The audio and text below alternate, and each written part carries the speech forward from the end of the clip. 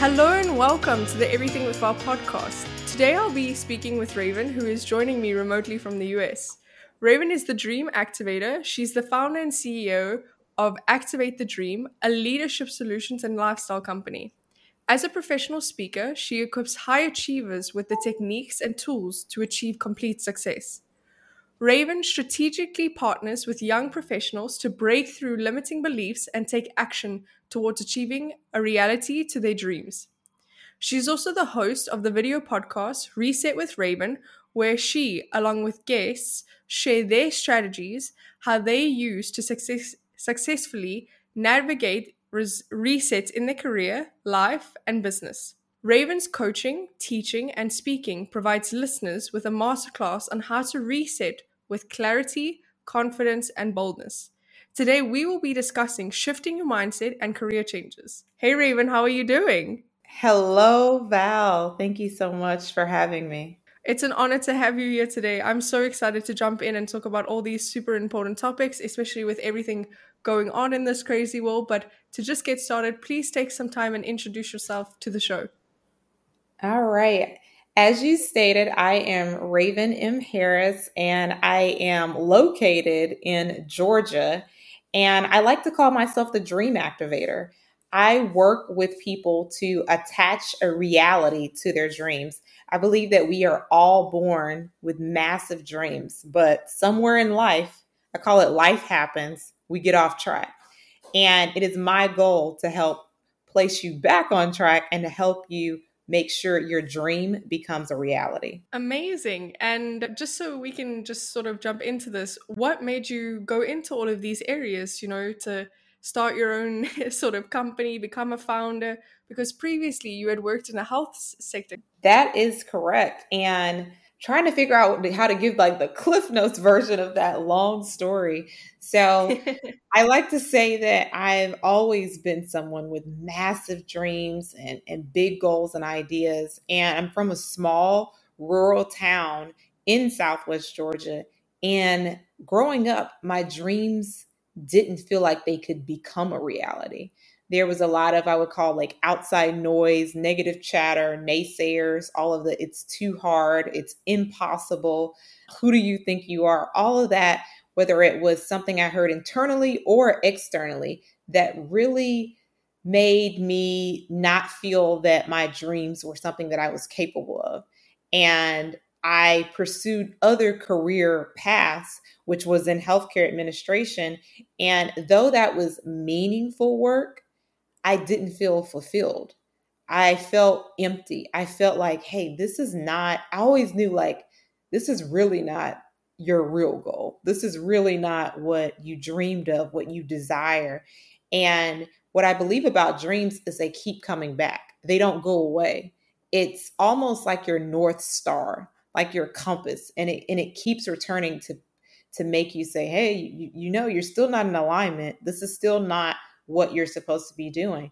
And I felt that I call it like existing and not really living. And this time last year, I was a healthcare executive in a hospital and seeing, firsthand in a healthcare environment, the chaos, the uncertainty, the death, it made me start to think about my own livelihood. It made me to start thinking about doing something that was impactful for me. And it made me think about my own legacy, and my dreams kept coming back. And I think when you're in an environment or around people who are at the end of life and are in a place where they know their time is very limited, it really makes you start thinking about time and how we're only given a short amount or a finite amount of time, and how are you using it. And for me, what kept coming up is all of these dreams and goals and ideas that I had. And I knew for sure if I continued along the career trajectory and the path I was on, those dreams wouldn't even have been a possibility. And I was very very fortunate to be around a lot of other young professionals, as well as I was in an environment of a multi-generational workforce where there were people who were in their 50s, 60s, 70s who were like, woulda, shoulda, coulda. I wish at your age I would have had that confidence. I wish at your age I would have done something different or tried something. And I remember thinking, like, I don't want that to be me. This cannot be my life. One thing I just have to ask though, I think it's quite necessary. I think it's unfortunate that I have to ask the question in some ways, but do you think that you would have made this shift if it weren't for, well, in this unfortunate example, the pandemic? Do you think you would question that about yourself? You had previously said, I felt like I was existing, not living. I don't. And it's one of the things that I'm actually grateful for. The pandemic was a moment or a time period of awakening for me. It was where I felt like I got an epiphany, or I use a term like downloads, where hey, this is real. This life, you hear the young people say YOLO, you only live once. It really resonated with me more than ever before. And also too, the work environment that I was in. Though I knew I was doing meaningful work, there was a lot of things about the environment and the culture of the company, things that I did not personally align with.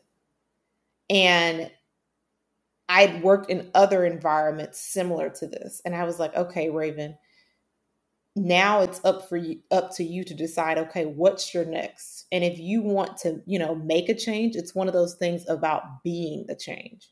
And that's why it's super important for me to be able to, I really feel it as like me giving back, me being a servant leader, working with organizations on enhancing and elevating the leaders within their companies, because I was like, you know what, there's some things where you saw some gaps and you saw some opportunities. Rather than not like it or complain about it, be a part of the change. Yeah, I think that's a tough statement actually, because it's like missing opportunities within, like, you have these leaders that are just sitting on this precipice who just by default, if they had the opportunity, could rise up and almost probably transform organizations within. I mean, I've worked in startups now, 3 of them to be specific, and spoken with friends who have also done the same. And I've heard so many times, oh, if I had just had this opportunity, I could have made this difference. And then I'm like, the first natural instinct, like every other human, is like, but why did you let that stop you and not do it? And then it was, no, but I never had the infrastructure to do so. I never felt supported and everything like that. And when you were talking earlier about, there were naysayers and everything, and we even had this discussion when we had first spoken about the fact that people, I think they would change their mindset more often if they had a more supportive, nurturing environment directly in front of them. Not to say that everyone's, family, friends is bad, but most times when you tell people, and it's maybe a little bit of a crazy dream or a high, far away dream, they're like, are you sure that's what you want to do? Take that risk or take that sort of challenge. I think that's people's first thought. But this makes me question, because you just said this impactful statement about leadership within. But how do you think that shifting your mindset is defined? You made this mind shift change. You went from, I don't want to be existing, I want to be living. How do you think that can be defined in a general sense, more from everyone else's perspective as well? Well, one of the things that comes to mind is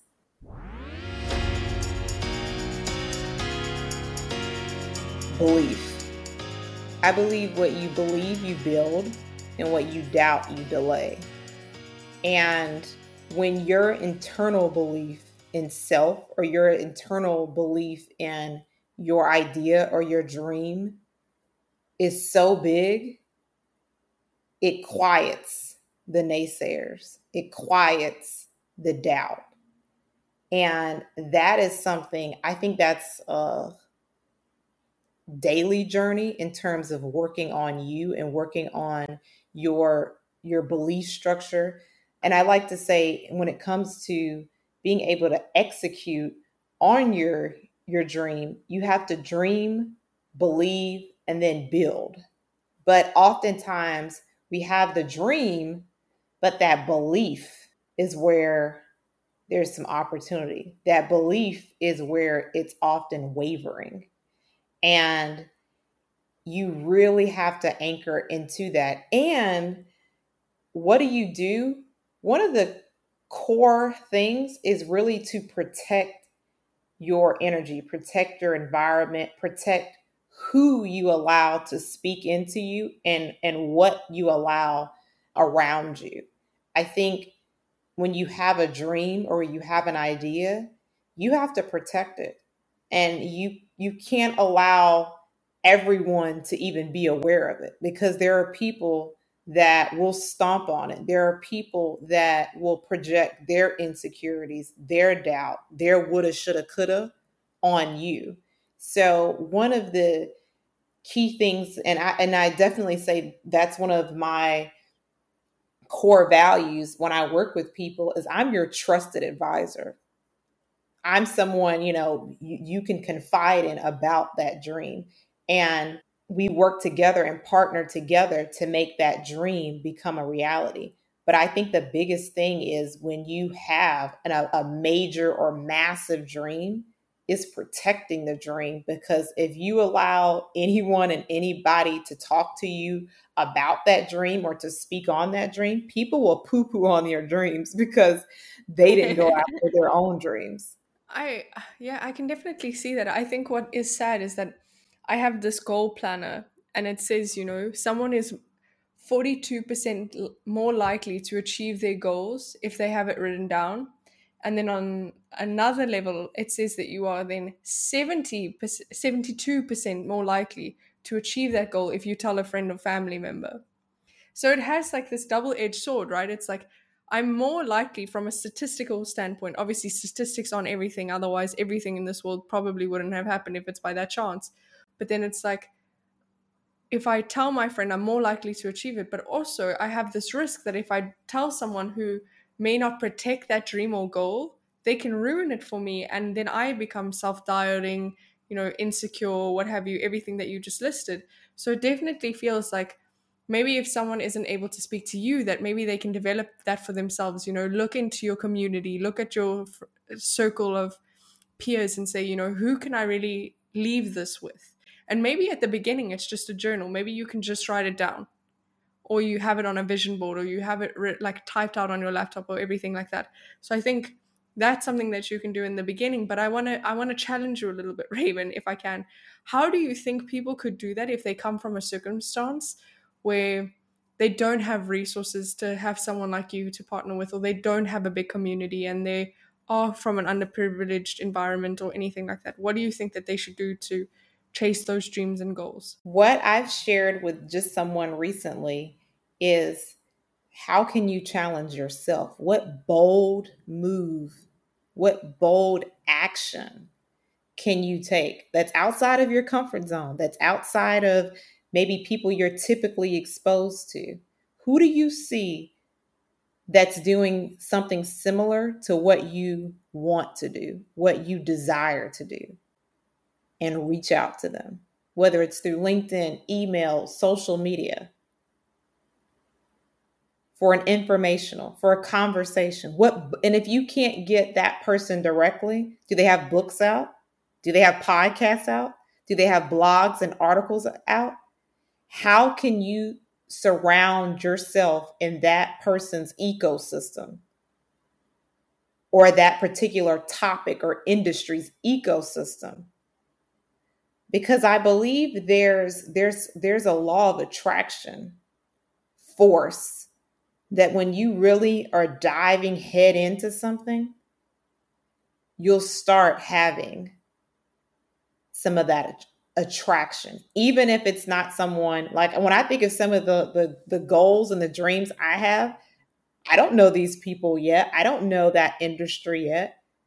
But how can I attach or align myself with people in that industry? What conferences can I attend? What books can I read? Yeah, one of the things that I would love to hear more on is obviously you gave in great examples. Do you have any real life examples that you can maybe share with some of the clients you've maybe worked from, or stories you've heard that people can just gain some inspiration?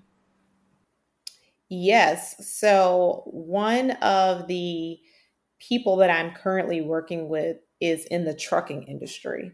And currently they drive trucks, but they'd like to be an owner operator. And be owning a truck, especially a new truck, a new truck will cost you at least 100,000. Then of course you need to have your DOT, Department of Transportation licensing. Then you also need to have your authority. You need to have your different insurances, numerous things. And I'm not into the trucking industry at all. It's not my space. However, the particular person is like, I really want to do this. I want to be able to shift from being a driver to being an owner operator, but I don't have the contacts, I don't have the resources to invest yet. And I also too, I'm wondering, what does my credit score need to be able to get a loan from a first truck? And I said, well, who do you see that has a trucking company or is doing exactly what you want to do? And they named off two or three people. I said, why don't you reach out to all three of them on Instagram? Only one of the three responded. But guess what? They granted them a 20-minute informational call. So now I said, and come equipped to this call. So they were asking them, what loan company did they use? How did they first get started? Anything that I should know as someone that's trying to make this transition? And I said, make the most of that 20 minutes. And the person left with like pages full of notes. So rather than this, well, what do I do? I'm not sure. How do I start? Now you have someone, this particular person is a multi-million-dollar owner operator of a fleet of trucks out of the Atlanta, Georgia area. And you just had a conversation with them. So it's no longer I'm confused about this, that, or how do I do this? Now you just got firsthand information for someone who successfully started their own trucking company. And everyone's not going to respond. I think that's another thing too, that even as a business owner myself, that I've had to become more and more comfortable with rejection. Because notice I said only one out of the three actually responded. Yeah.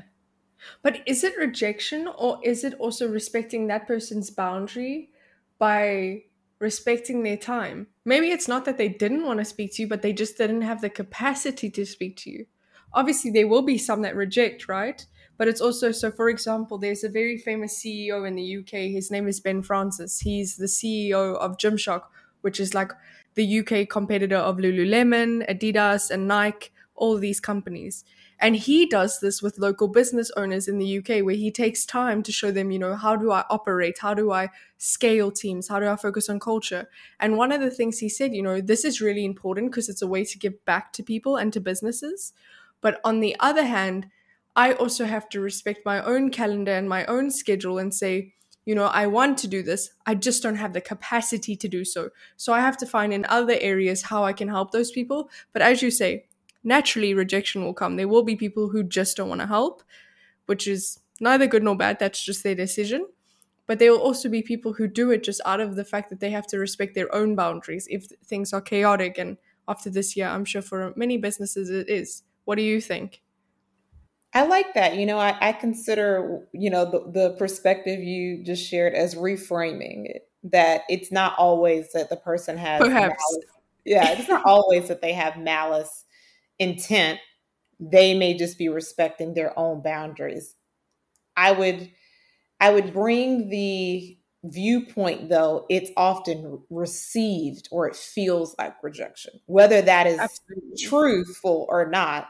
But when someone doesn't respond to you or limits or denies your access, it feels like rejection. That person, to your point, may have other obligations. That person may be at the point where any type of 20-minute consultation, there's a fee for that. That just may be the way they are positioned in their business currently or in their life. And they have to make sure, as you said, they protect their own time, their own environment, their own, and have the best work-life integration that works for them. So I completely understand that. What I think is the receiving party, though, it often feels, though, that I'm being ignored, rejected. So it's definitely great to reframe it and to look at it that way. But I think that's often how we receive it. No, I completely agree. I'm not saying that when you're receiving it, but I think it's also like most things, people just assume negative intent, whereas some people just don't have negative intent at all. And I think intention is everything. Like if that person didn't mean it in that way, but of course, if you just didn't reply, you're going to assume, okay, they just didn't have the time of day for me. But I think it's also, for every no that you get, isn't it also that you're one step closer to the yes? Because for all of those three, right, that person had to go through two no's to finally get to the yes. But after that, it was one step closer to getting that yes. I sort of have that same mentality when I have friends who are really struggling for getting a job, let's say, right? Their goal is to get hired by a particular type of company and they've gotten rejected 50, 100 times, 150 times. And I'm like, I understand that it's frustrating, it's an anxiety invoking situation, it's all of these things.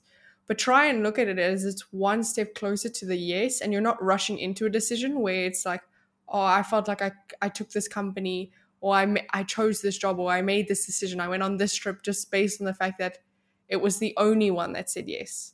Because that's also different, right? You want someone to say yes, but you don't want just anything to say yes. You want the one that makes you feel good and motivated, so it can also pull you that from that perspective that I'm not, I'm living. I'm I not like just that. existing.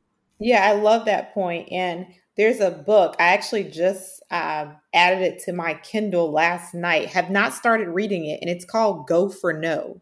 Yes is the destination. No is how you get there. So Yeah, that I'm makes so glad sense. that Yeah. you brought that up.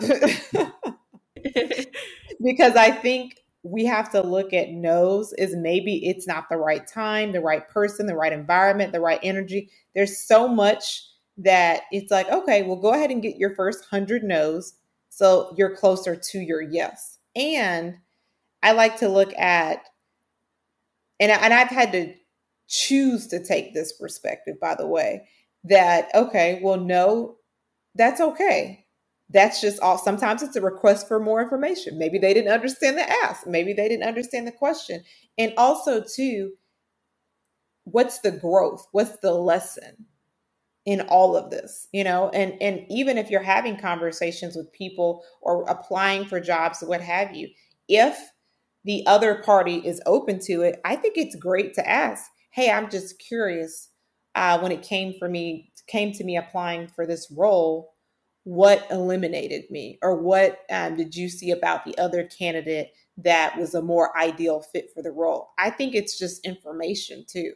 Or, what was it my interview? Was it my skill sets? What about it? And sometimes sometimes it'll be like, you know what? This person was already an internal candidate. So it had nothing to do with you. It's that they already worked here. So many different variables can be going on. And I think knowing to how to ask that question, like as a follow-up, and also recognizing, you know what, if it's not for me, it's not for me. And if it's to be, it will be. But sometimes it's just, you know what, this was not the right time, right fit, right place. And I like to say, go where you're celebrated, not tolerated. So I'm looking forward to the environment or the place or the organization that they've been like, Raven, we've been waiting for you. Yeah. And I think this is coming more and more prioritized, especially after all of these changes within the working environment from the pandemic and such. But just 2 points. The most recent one, when you were saying, let's ask, why were you rejected, or why were you not passed to the next stage of the process, for whatever that may be. Maybe you're trying out for a play, or maybe maybe you went on a date and it just didn't go well. And one of the examples that I really like, that's a new change, it's a very different strategy to approach things, is that I have a friend who's a CCO of a company, And when he finishes the recruitment process of his company, like for any role, for those who've made it to a particular stage, let's say it's the case stage where they have to prepare a business case and present it. If you make it to that stage and you don't get hired, he sends you the hired case example and says, this is what we were wanting you to deliver. This is how you can develop in that role to one day maybe get hired by us. And I think that's brilliant, actually, because it gives you a real life example of where did I miss? How can I develop? And not only come from a place where I'm not only, as you were saying, not tolerated, but I'm celebrated. Because I do feel, maybe if you're living in a city where you don't feel celebrated, there is always that possibility to move, to do something, to change that environment, that it goes from not tolerated to celebrated. And that can be, maybe it's moving 5 miles away, maybe it's moving out of state, or if you're not in the US, maybe it's moving to a different country or a different continent, everything and anything in between that you feel comfortable, one step at a time. I mean, there's of course people, as I'm sure maybe maybe you have friends like this, Raven, who've never left the state or never left their own city limits. But to just start off small by saying, what do I want? And that's a question that I think a lot of people get scared by. And that's why I think the shift in mentality or the shift in mindset is so important. Because if you actually look at it from the perspective of, am I celebrated, not tolerated? Is this where that happens? Have you had any sort of, I don't know, maybe friends or family who've finally summoned up the courage to leave the state or anything like that? Yes. And when I think about the celebrated versus tolerated, I think about organizations, I think about employers, and how does an employer become the employer of choice, Yeah, where great example. people Yeah. love that culture, love the environment. And I think that's excellent that when you were talking about your colleague who actually gives feedback. I think if someone has invested a significant amount of time in a recruitment or interviewing process, to give that feedback, that is powerful. So now the person knows, okay, here's maybe where I missed the mark. Here's some things that I can work on. And I think that's something I'm glad that you're seeing that more from recruitment, human resources environment, because so many times people apply to jobs and go through significant amount of interviews. I actually was just talking to someone who had 6 interviews, and the process was about a 2.5 month process, and then they were not selected. And to not hear anything back, to not receive any feedback, and to have gone through such an extensive process, it was a really poor reflection on the organization, because that candidate put all of that time into putting their best effort into interviewing and had gotten pretty far in the candidate pool process, and then to not hear anything back. So then you're left wondering, like, what's wrong, or how did I miss the mark? So that's excellent. And yes, I definitely have seen it. And I love sports. When we were talking about going where you're celebrated and rather than tolerated, and you see that so much in especially as the world is preparing for the Olympics right now at the time of this recording, where a player will do okay on one team and then go to another team and be a superstar, because they're in an environment with a team, a coach, a company culture where they're celebrated, their skill sets are uplifted. So you definitely see a lot of that when it comes to different work environments, as well as you can see it a lot in sports, because you're like, hey, I never heard that player. And it's like, how is he all of a sudden so good? And it's like, it's not necessarily that he's exceptionally better. It's just that this environment is the best for his skill sets, and he's able to showcase them, as well as work well amongst this team much better than he was in previous environments. Yeah, absolutely. I think, I mean, there's so many different examples of that. And I also think that it also could be different situations lead to different outcomes. Maybe you were once celebrated and now you're only tolerated. I think a very unfortunate example of this is that last night it was the final of the European Championship. For those of you who don't watch football, it was Euro 2020 final, Italy versus England. And when England had lost, the English fans turned on their own team and started, acting out forms of racism and attacking Italian supporters and everything like that. And it ruined the whole atmosphere. I mean, the tournament was so celebrated because, we went through this whole period of being unable to go watch live events, unable to support our countries, and unable to really feel that football atmosphere. And now came something that provided so much joy to so many that a very selected few turned into something that was so celebrated to now almost barely tolerated. So I think that was extremely disappointing from that sort of angle. But I definitely agree. There's so many different sporting situations. I mean, in football, you've seen it so many times where at a team, maybe the person wasn't performing well or anything like that. I think one that comes to mind, maybe some people will agree, is Gareth Bale. He's a player that played for Tottenham Hotspurs, moved to Real Madrid, wasn't, I think, as loved as he was expecting or supported in that environment, then went back to Tottenham Hotspurs and now is doing much, much better. And I think you have those comparisons in like Major League Baseball or the NFL, the NBA, what have you. So I think, there's always similarities that you can draw or sort of examples. I don't know if you watch football at all, Raven, but that is what happened last night. So Italy won the Euros. You just educated me. I'm listening. No, I have to. I'm more of a basketball and tennis person, so no, Yeah. I have to up my knowledge on football. Yeah. No, but I mean, there's all these sort of different circumstances. I'm sure I can think of one sort of in the NBA. I think, you know, there's always these players that maybe sometimes miss that mark in certain environments and then they move cities and you just see this player that was, doing pretty okay before and now completely flourishes. I think Oh maybe yeah, I LeBron can think James of in so Cleveland is a many. good example. Yeah, Yeah. LeBron is a great example because when he was in Cleveland the first few years, he was unable to uh, get a championship. Another person who comes to mind, I used to live in Houston, is James Harden. James Harden Yes, used to great come off the example. bench. Yeah, James Harden used to come off the bench when he was in Oklahoma City. And then he went to Houston and he won MVP. He's like one of the greatest. And it's interesting how on one team, you were a bench player and now on the other team you're the leader, you're the captain, you're MVP. It's just very interesting to see the development and to see how the change in environment, change in circumstances, so many different variables really can give people an opportunity to really highlight and showcase skill sets that they probably already had, but just being in the, I just feel like sometimes being in the right environment with the right people can make a world of difference. Yeah, absolutely. And especially if it comes together in this team setting, right? I think that's really what it boils down to. If you have this group of people that is all supporting and is like, you have to be better, but we all as the collective also have to be better.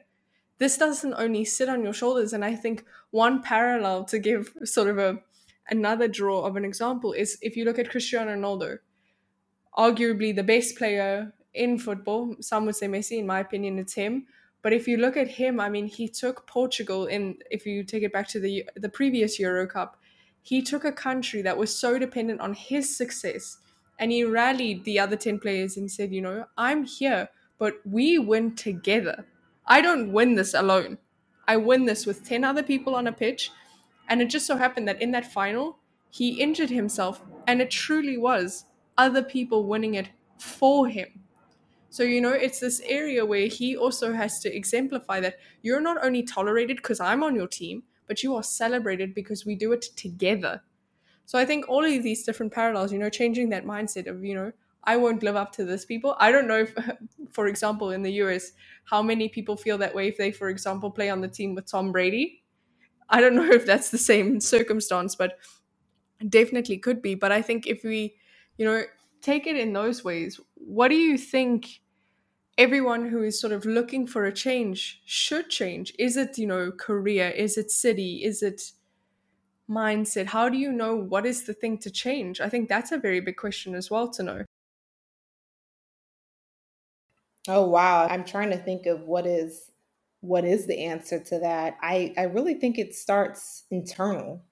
I think it starts internal. I would agree. Yeah. I really think that quiet time, journaling, reflection is where you start to get some of those answers of what I think. First of all, you have to identify what feels out of alignment, what feels awry, what feels not right for you. And then once you identify what that is, then I think you can start working on, okay, well, what's the source of that? What's like the RCA, the root cause analysis for that? And then decide what are your options for changing that. I think the biggest thing, though, when we're trying to figure out what change needs to happen, we haven't identified like what's the actual root cause. Why am I feeling like this? Why am I feeling like this? Then what's causing this? Then what can I do to make a change? I think identify that clarity first on, okay, how am I feeling? Why am I feeling this way? And then those next sequential steps will really guide you on whether or not you need to change, like you said, environment, careers, jobs, that type of thing. Because I think sometimes too, you'll find that maybe you need to change industries. Maybe you need to change verticals. Maybe you could do the exact same thing in a different industry or in a different place or in a different city.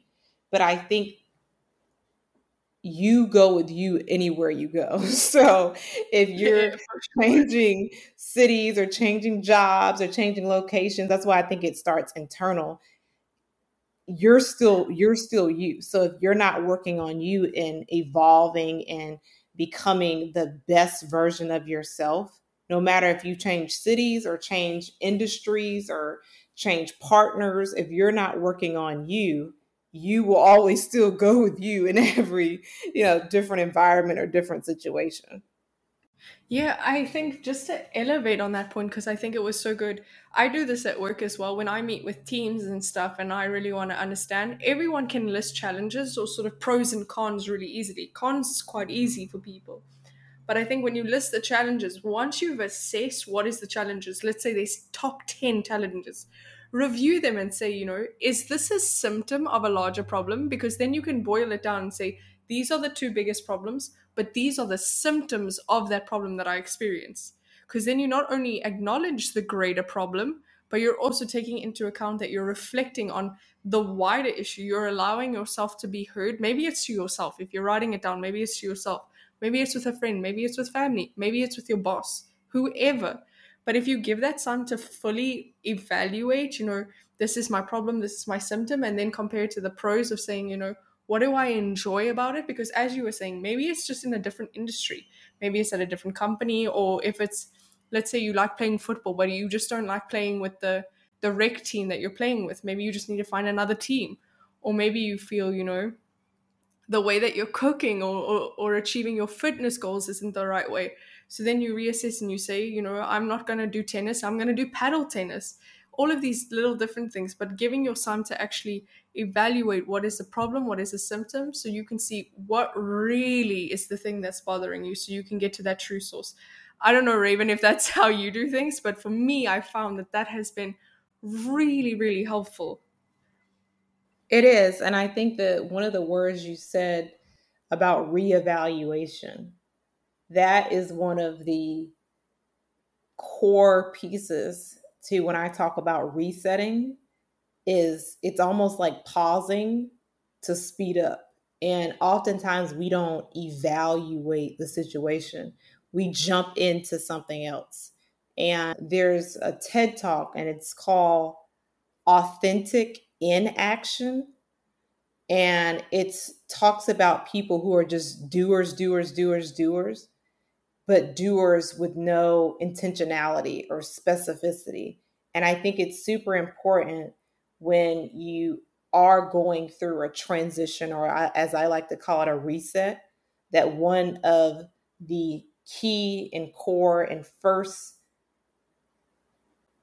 things you do is reevaluate. Let me just evaluate everything that's going on and just collect some data before jumping into something or before making an assumption that may not be true. Yeah, and I think it's also always about building that sort of confidence. And you can be someone who has zero confidence, and that can be a result of other people putting you down.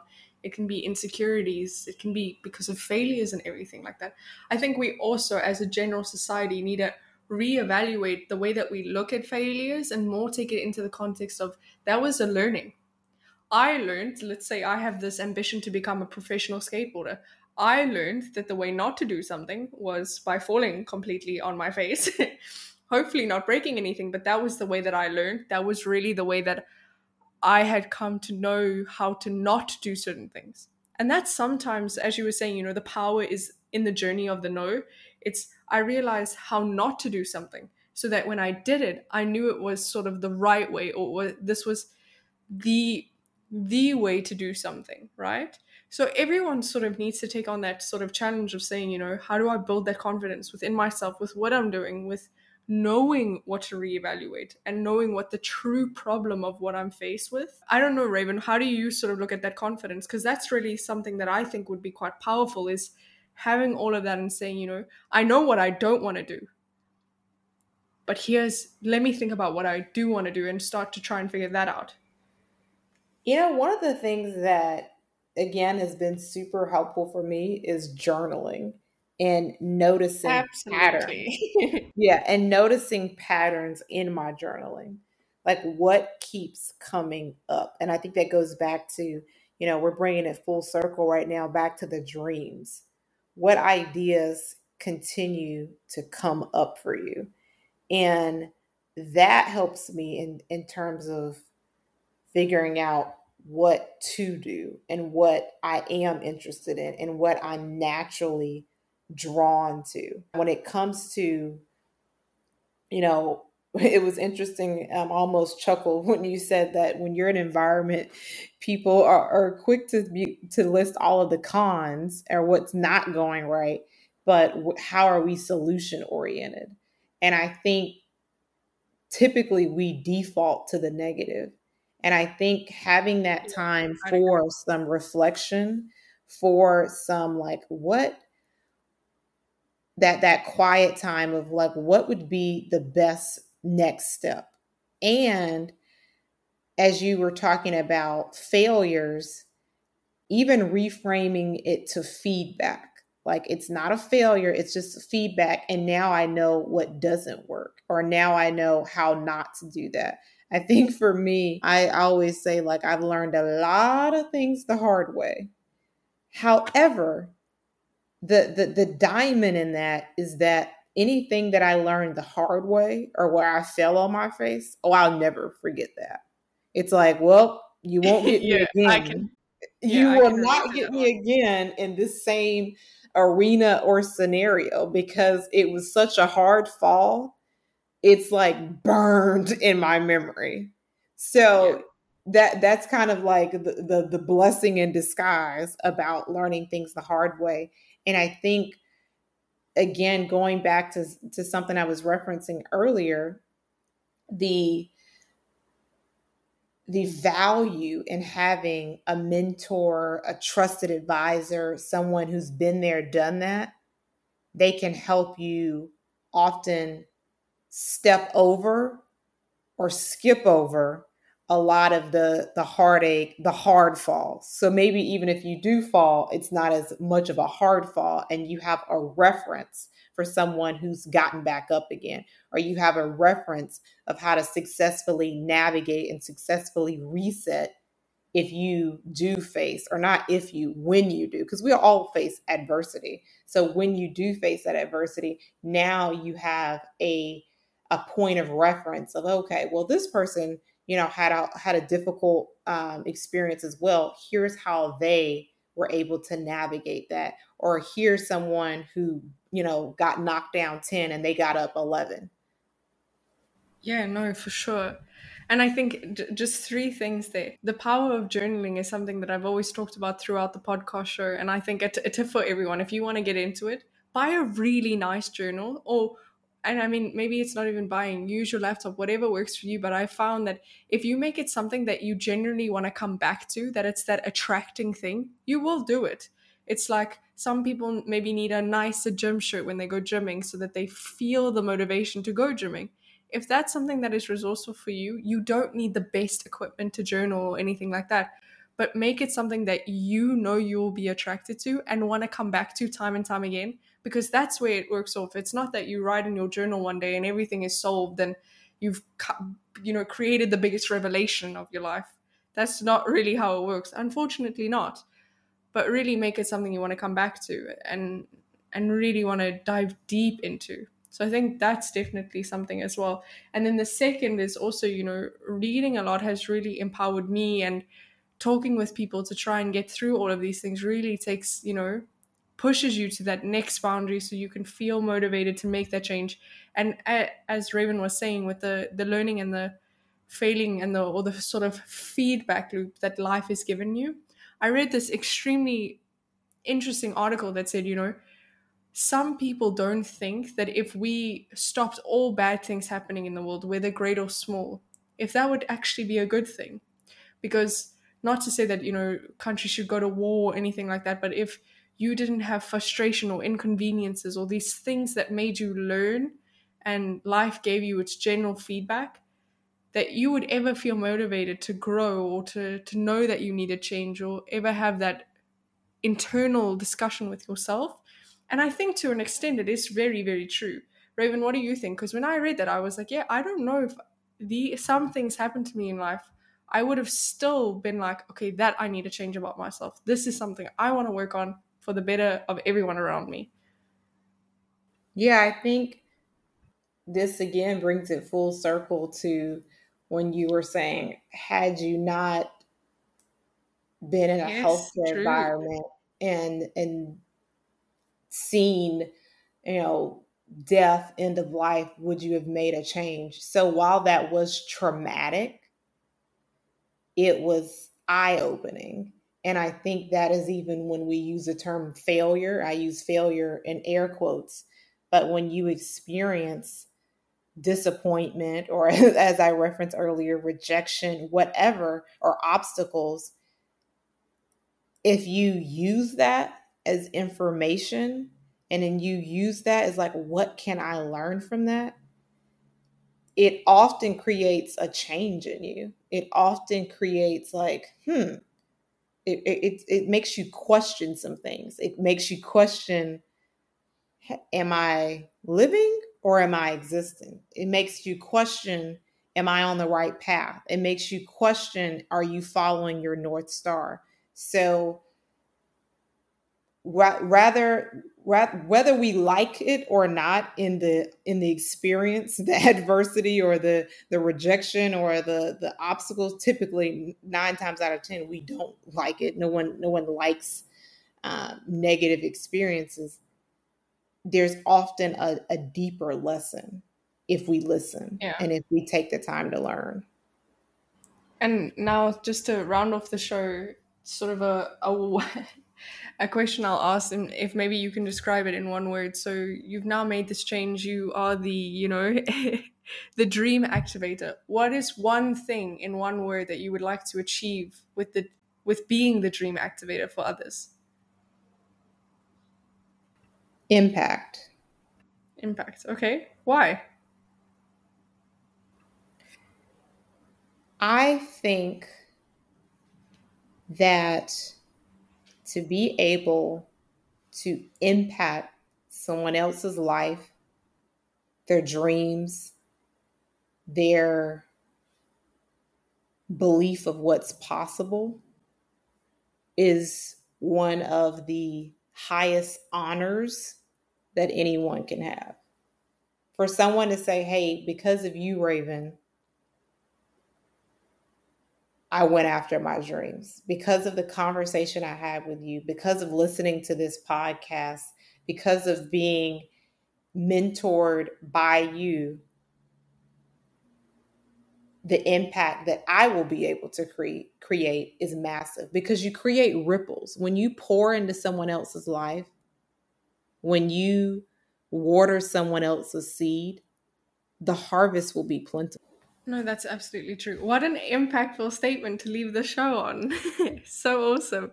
But thank you so much, Raven, for joining remotely on the Everything with Val podcast. If people want to chat with Raven from the Reset with Raven podcast, where can they find you? How can they, maybe have their dreams activated by you?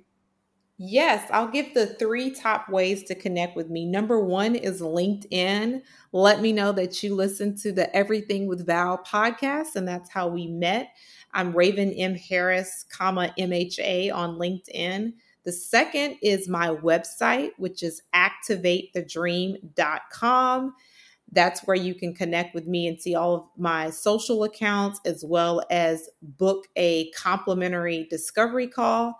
And then the last place that I recommend people to connect with me is on Instagram. Definitely tap in with me on Instagram. Let me know that you heard this podcast. And I love having conversations and connections with people. And it is my goal to be an impact in your life as well. Amazing. So thank you so much, everyone, for listening to this week's episode of the Everything with Val podcast. I encourage you all to please rate, review, subscribe to the show. And as always, please connect with me and let me know if there's anything you want me to discuss. I hope you have a great week. Stay safe, stay healthy. Thank you so much again, Raven. Until next time. Thank you, Val. Bye-bye.